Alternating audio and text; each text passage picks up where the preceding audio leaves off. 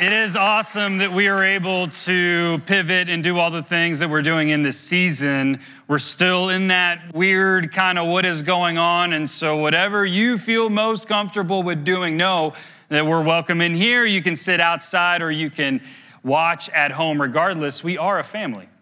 We're a family, imperfect family, that is, called Cypress Creek Church. And we are doing our best to look to our perfect Savior, Jesus Christ. We've been in a healing journey. I have. I hope you have as well. Because there's a lot inside that we can turn to and see and have to deal with, but there's all these distractions outside that we can say, I'd rather not do this inside thing and just be distracted and with what is going on outside. Let me read this verse in Ephesians 4, which has really been kind of the heart of where we've been in this Church That Heals series. It's in Ephesians chapter 4. Paul is talking about the body and how he's given us gifts, and then he's told us that together we're better together, but also when we are together, we are not tossed around by everything that's going on the outside. Here's what he says in Ephesians chapter 4, starting in verse 15. Instead, we will speak the truth in love, growing in every way more and more like Christ, who is the head of his body, the church. He makes the whole body fit together perfectly. As each part does its own special work, it helps the other parts grow so that the whole body is healthy and growing and full of love. That's our goal. To be a church that is healthy, to be a church that is growing because healthy things grow, and to be a church that is full of love. We started by looking at 3 ingredients that are key to our healing process, and that is grace, truth, and time. We looked at the parable of the fig tree and how we got to dig to find that truth. What is really inside of that? Yesterday I was pulling weeds because sometimes that's just the thing you need to do to help your brain reset, or just do something with your hands outside, right? We're all here all day and here all day. It's just nice to put your hands in some dirt sometimes and do things. Anyway, I was teaching my daughters to do that. We were pulling up weeds and, she was pulling them up from the outside. I said, no, you got to grab it and then pull the root out. Otherwise, it's going to keep on coming back. We got to dig and we got to find out truth. Sometimes it's not pretty truth of what's going on inside. And that grace is the fertilizer. And grace comes from the outside. It doesn't come from the inside. We need something to pull fertilizer from, and that's, yes, the Lord. That's also us, the body. We fertilize one another, and then it takes time. And we are living in times where we are in the tyranny of the urgent. We want everything right now, and for the most part, we can get a lot of things pretty quick. I ordered some replacement parts for my grill. Man, that was Friday, Saturday, I was fixing it. Unbelievable. I know it's been a while. We've had this first day thing on Amazon, but it's still kind of crazy if you think about it, Anyway, that's not that. The point is that we want things now, and sometimes things take time. And here at Cypress Creek Church, we do believe that God can heal like that. We do believe in miraculous healing, and we pray for miracles to happen every day. But whether it comes now or whether it comes in eternity when we are fully healed on the other side of heaven, that's not up to us to decide. That is God's job. He is sovereign, and we put our trust in him. And so sometimes our healing takes time. So today, we're going to follow up kind of where we left off last week with relational connection. How many of you heard a relational connection and thought, that is me? I kind of said that was me. You run towards relational connection. It's easy for you to talk about your feelings. It's easy. You're an extrovert, or maybe you love hanging out with people and you're like, relational connection, that's my middle name. Let me see you. Come on. I know you're out there. It's going to be easy. There you go. Ooh, that's about half. And then for some of us, that are not like that, that's my wife. You're like, relational connection? Yeah, sometimes, but not all the time. Don't make me, be somewhere that makes me feel uncomfortable, over the top. How many of you are kind of like that? So you are going to get a shout out today, because last week was my strong suit. This week, a little tougher for me. We're going to talk about this thing called boundaries. Say boundaries. Boundaries help us realize the gifts that God's given us and it helps us relate and separate from others. See, we were all created in the image of God individually. We all have differences. And those differences, we need a space to operate in the way that God created us to be. And boundaries help you from people like me. Because I like to get all up in each other's business, and I'm like, oh, I got the fix to your problem. If you just listen to me and do what I say, and I know what you need to do, everything will be fine. Boundaries, just wait, just stop. We're gonna learn about what that looks like today. So I got a couple of questions for you. And I want you to ask yourselves these questions. And if you're answering yes to some of these, then boundaries, this is for you. Do you have a really hard time saying no when someone needs your help? Do you often feel responsible for other people? And here's the hard one. Do you find yourself dealing with the consequences of someone else's actions? Boundaries protect us. Boundaries give us safe places in relationships. We're going to talk about this morning, after we show the video, about 3 healthy boundaries that help us in our relationship with the Lord, in our relationship with others, and that protect ourselves. But first, let's check out what Dr. Henry Cloud has to say about boundaries.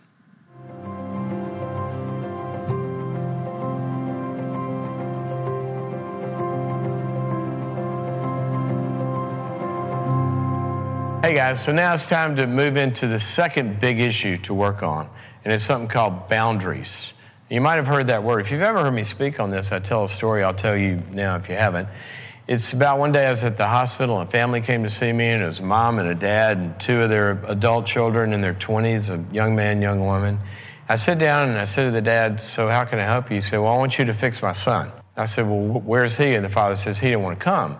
I said, why not? And he says, well, he doesn't think he has any problems. I said, well, maybe he doesn't. He said, oh, yes, he does. I said, well, he's not here. What are his problems?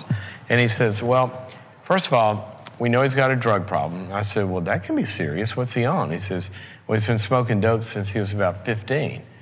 I said, how old is he now? He said, he's 23. I said, okay, so he's mellow. What's the next problem? He said, well, he's flunked out of 3 colleges.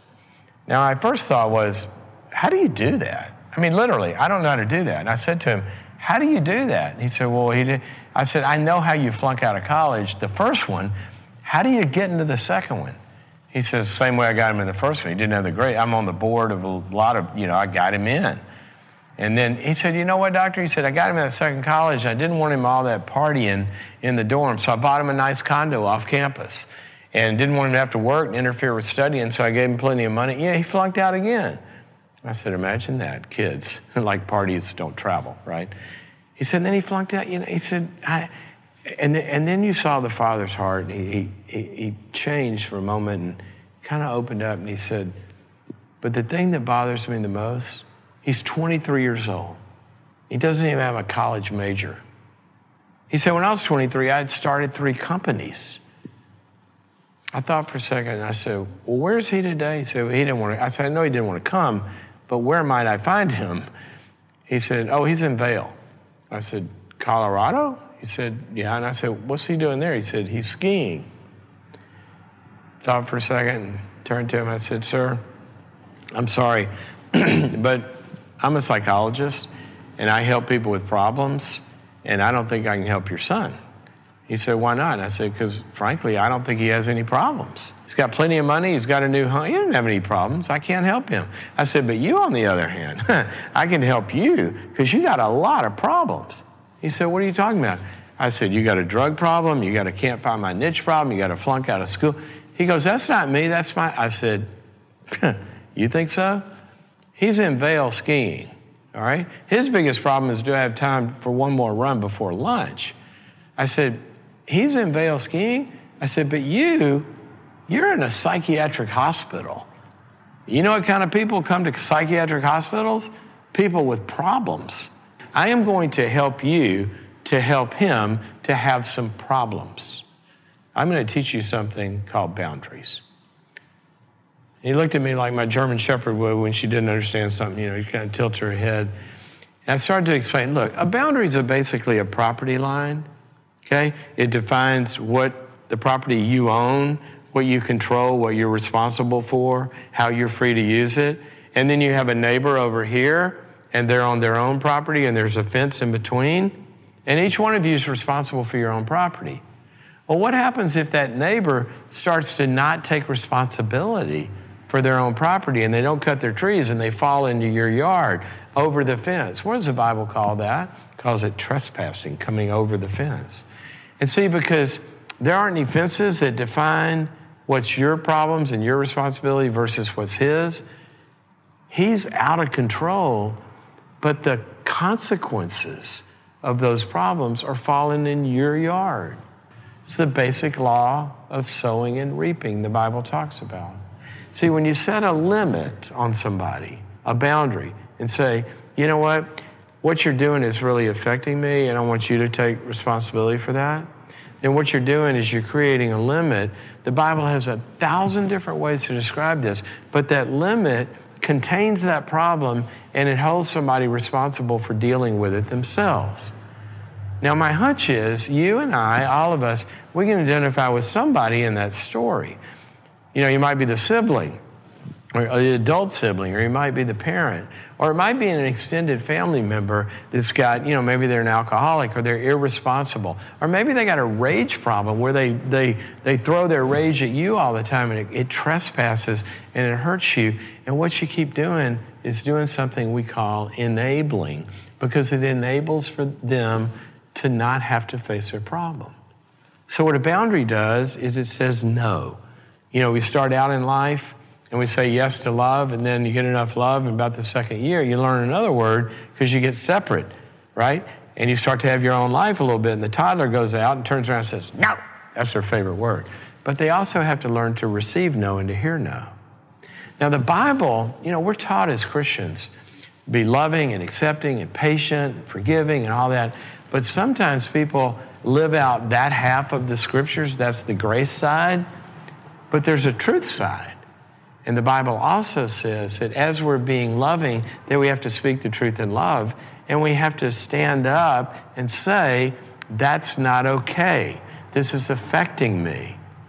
Also, where you're in control of your own time, energy, resources, all of that, where you get to choose what you're going to give to somebody and what you're not, instead of being manipulated and controlled into it. A lot of these symptoms we talk about, depression, anxiety, addictions, or relationship struggles, or even performance ability. How are you going to reach a goal in your life if you can't say no to manipulation? You know, you want to go take this course, or that's going to take time, and you know, your friends or your pastor or somebody says, well, if you really love me, you spend that time with me, and they put that guilt trip on you, you're never going to get there. 2 Corinthians 9:7 says this about our giving, because I'm not talking about living a selfish life here.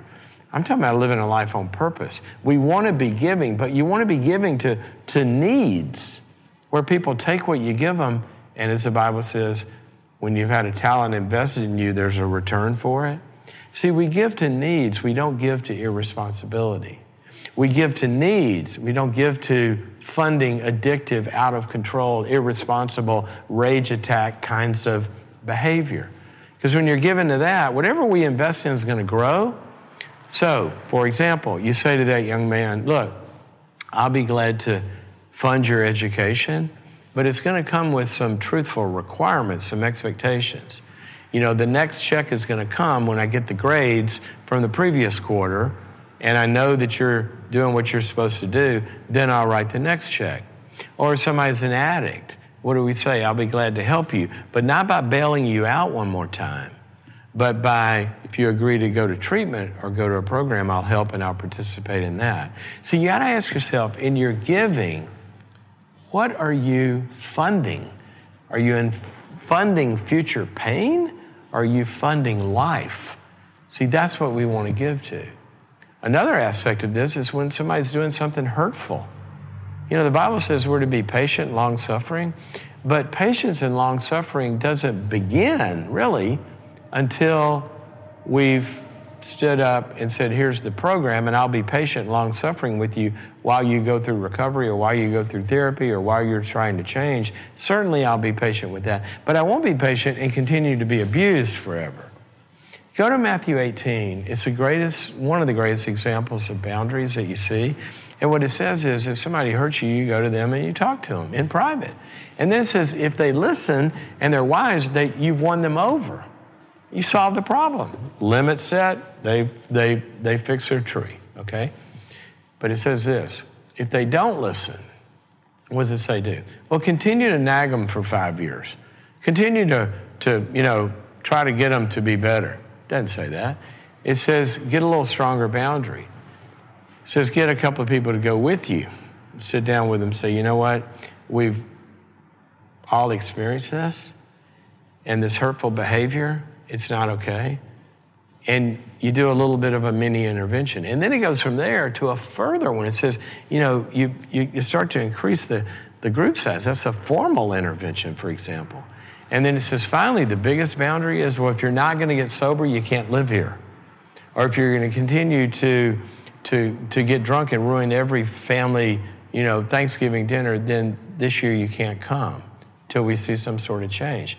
Basically, the final boundary says some sort of separation that's aimed at getting some change. So see, this thing about boundaries, it's not being unloving. No more being unloving than a parent who says no to their kid that wants to run in the street. That's a boundary. How many parents would do better instead of trying to get kids to come to dinner and nagging them for an hour, say dinner's at 6, this isn't a drive-through, show up at 6, you're going to get some food, dinner closes at 6:45, and then everything's cleaned up and they come in hungry and say, sorry, we'll feed again tomorrow. Boundaries are about self-control. I don't want everybody else having control of you anymore. I want you to have control of you. That's what the Bible says is the fruit of the Spirit. So when you get back in control and stop the abuse, and you may need help, you may need a group, you may need to do an intervention, you may need to just have a difficult conversation. You get back in control, and all these symptoms are going to start to be healed.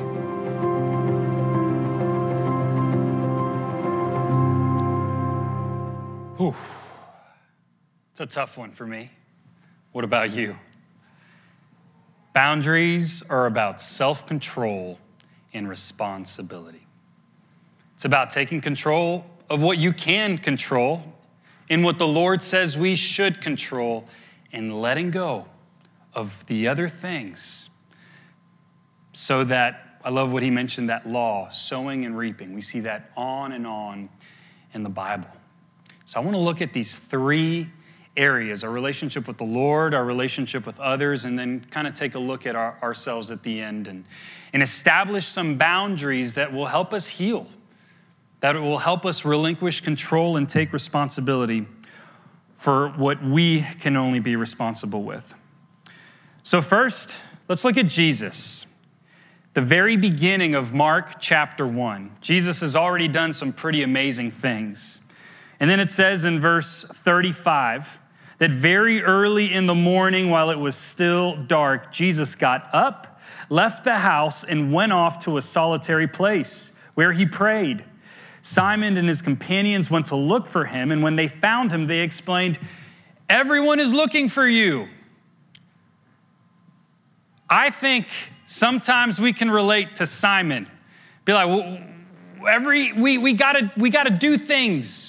As Christians, we gotta be about, healing, and we gotta be about entering into somebody's person's life and making sure that they get on the right track. And Jesus modeled this amazing boundary that is so important for us. And it's the first thing that we need to look to, and it's protecting our relationship with our Father in heaven.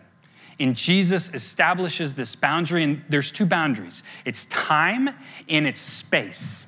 It says that very early in the morning, while it was still dark, Jesus got up. So time is very early in the morning. He took time and he got up, he left the house, and he went off to a solitary place. So he took time, intentionally took time, and then he found a place where he can be alone so that he can hear and he can talk to his Father in heaven, even when he had a lot to do, and even when everyone was looking for him. How do we do that really well? Well, we got to be intentional about it. It's not just going to happen. If you say, yeah, I'm going to pray, or yeah, I'm going to take time to, there's always going to be something that's going to say, yoo-hoo, everyone's looking for you. You got kids, they're awake, they're looking, they got needs. There's stuff at work, there's email on your phone, there's a friend that has this serious issue that he needs you, that person needs you. Well, we need him. And until we have that time with him, we're not going to be very good to anybody else. So that's why establishing that boundary is so important when it comes to our relationship with the Lord. If you're not convinced, then let's read Luke chapter 10, verse 38 through 42. As Jesus and his disciples were on their way, he came to a village where a woman named Martha opened her home to him. She had a sister called Mary, who sat at the Lord's feet listening to what he said. But Martha was distracted by all the preparations that had to be made. She came to him and asked, Lord, don't you care that my sister has left me to do the work by myself? Tell her to help me. Anyone? All this stuff that needs to get done, and yet here is this sister, Martha, and I love that it's a rivalry between siblings. Those are always juicy and good from the scriptures. He's saying, all she's doing is sitting. She's not doing anything. Tell her, you tell her what she needs. Jesus said, you are worried and upset. Martha, you are worried and upset about many things, but few things are needed, or indeed only one. Mary has chosen what is better, and it will not be taken away from her. There's nothing more important than to sit and listen and be with our Heavenly Father. And if we don't have boundaries, if we don't draw the line and say, hey, from 6:30 to 7, it's dad time. If we don't draw a boundary and tell our bosses at work, hey, I just need to take 5 because I'm just fuming, we need to take a time and space away to go and receive from the Lord. And when we do that, we will start recognizing, and that truth will start coming out. He is the fertilizer, and time will heal. Let's look at this second boundary, and this has to do with our relationship with others. He said that boundaries happen and we need them, otherwise there's trespassing going on. Now, let's not advocate for trespassing, right? But in Matthew 6, when Jesus is teaching the disciples how to pray, he's saying, forgive those who trespass against us. So it's going to happen. People's stuff is going to impact our life. We live in a broken world. We are going to be dealing not only with the consequences of our own sin, but we're going to be in other people's stuff. And so Jesus is saying, forgive those who trespass against us. But then he goes on, and it's this passage in Matthew 18. When that brother or sister trespasses against you, then don't just forgive them in your heart. He actually says, love them. Love them and approach them first. See, what we like to do is we like to spill the tea to whoever wants to listen. We like to get on a soapbox and say, you'll never believe what he or she did to me, and let me build up my team so that we can come against them, and together we'll be more powerful, and then we'll shame them and we'll ruin their reputation, and they'll have a really hard time getting over this because they're going to get what they deserve. We take what is the Lord's vengeance into our hands. And Matthew 18 says, no, the first thing that you need to do is go. Go to that person that has hurt you. Go to that person that has trespassed against you. And then whenever you tell them what the hurt is, what the sin issue is, then you're giving them an opportunity to repent. You're giving them an opportunity to say, man, you're right. So let's read this. If your brother or sister sins sins, go and point out their fault just between the two of you. So important. We get this wrong all the time. We love to get a third opinion or an objective thing here. Jesus is telling us, go to them in private first. If they listen to you, you have won them over. Hallelujah. Okay, but if they will not listen, then take one or two others along, so that every matter may be established by the testimony of 2 or 3 witnesses. Jesus is flexing his Bible knowledge. He's quoting a verse from Deuteronomy. He's saying that there is power. There is power in numbers, but make sure that you do that after you have personally gone to them. If they still refuse to listen, tell it to the church. And if they refuse to listen even to the church, treat them as you would a pagan or a tax collector. So what we're seeing is a boundary, and then a stronger boundary, and an even stronger boundary. In this last boundary, it's not a good one. It's separation. But it's separation after you have done what you can be responsible for or take control of. Boundaries are all about self-control and responsibility. Let's look at this third one. This is going to be fun. Matthew chapter 5. All of these are, we're looking at direct commands from Jesus. Sermon on the Mount, amazing. In the middle of it, in verse 33. Again, you have heard that it was said to the people long ago, do not break your oath, but fulfill to the Lord the vows you have made. But I tell you, do not swear an oath at all, either by heaven, for it is God's throne, or by the earth, for it is his footstool, or by Jerusalem, for it is by the city of the great King. And do not swear by your head, for you cannot make even one hair white or black. All you need to say is simply yes or no. Anything beyond this comes from the evil one. So let's break this apart. What Jesus is saying is, you have no control. Whenever you say, I swear by, or I promise you, I swear to God, all those things, you are not God. And so what we are hearing here is Jesus is saying, don't even say about like, I swear by myself or anything, because we don't know what's going to happen tomorrow. We don't know what's going to happen 2 days from now. We can only control what we can say right there in that moment. And I think a really important boundary that we need to really exercise and learn is how to say no. Let's all say it together. It's going to feel real good. Here we go. No. Let's one more time, a little louder. Come on. No. Because when we say no, that's a boundary. We're saying no. We don't need to justify it. We don't need to qualify that statement by saying, well, I swear to God, or let me just give you the background. No. Just say yes, or just say no.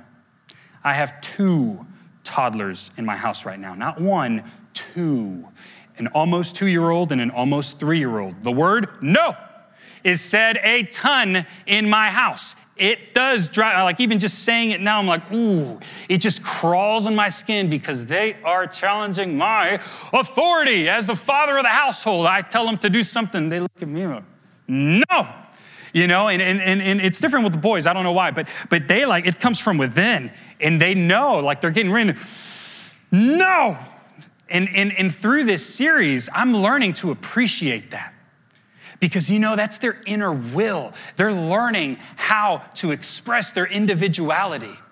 And what I need to do as a dad is not break that will, but discipline that will so that they can grow up to be men that have self-control and take responsibility for their actions.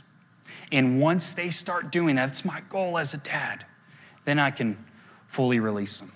Until now, I'll put them in timeout or do some other consequence whenever they say no, because they're young and they need it, But I think the problem with boundaries is especially when we're raising kids, those boundaries, we set really thick, big, tall boundaries early on, and then they just need to get smaller and smaller and smaller as we trust that our kids are growing up with self-control.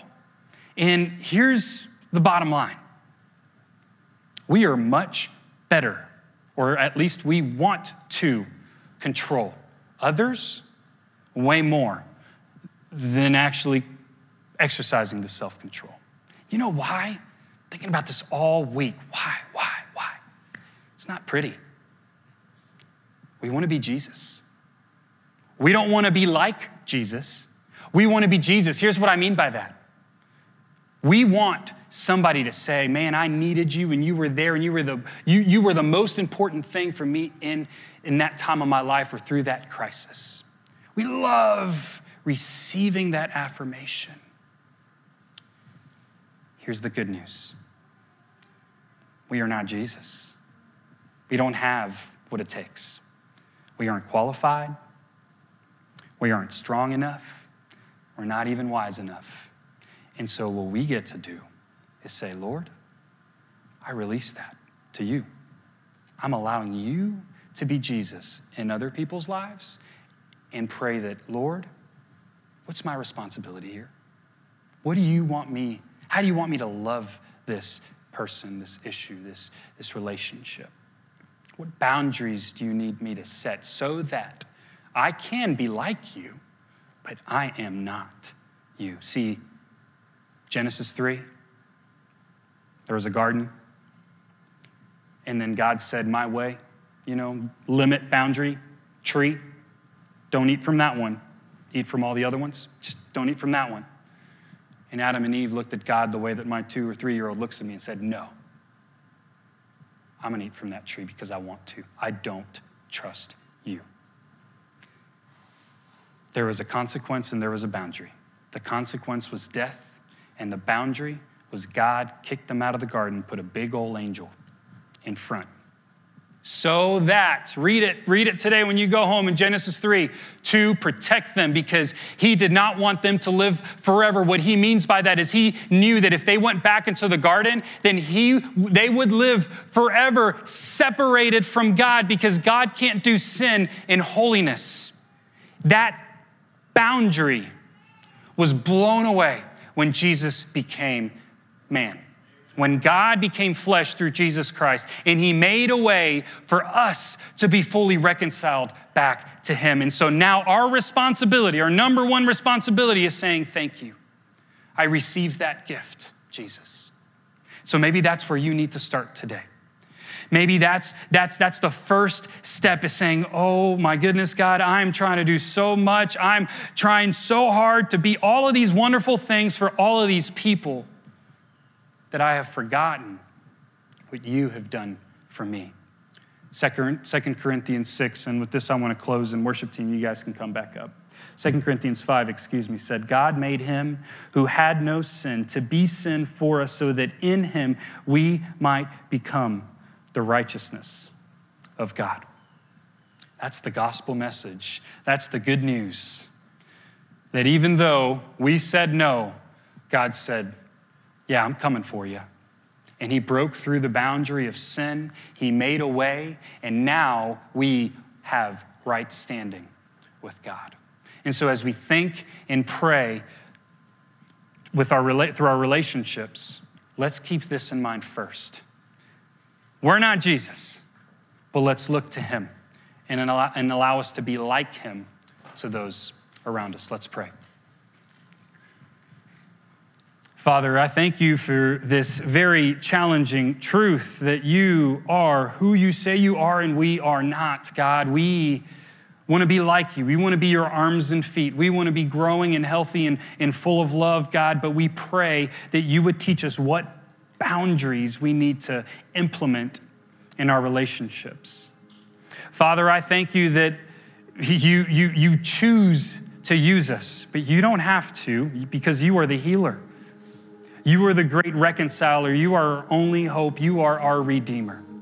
And I do pray for redemption in every circumstance that is present in this room and any home watching right now in this time, Father. I pray for your miracle to take place, for that relationship to be reconciled, for that sickness to be healed, for that addiction to be annihilated, so that we can be one as you and the Father are one. And Lord, I also pray for the burden that we have to be you in other people's lives, to be released. We release it to you right now and say that you and you alone are God, and you and you alone are capable of healing. We're grateful, God, that you broke through the barrier of sin and you've reconciled us into right relationship with you. We celebrate that this morning. All this I pray in Jesus' name. Amen.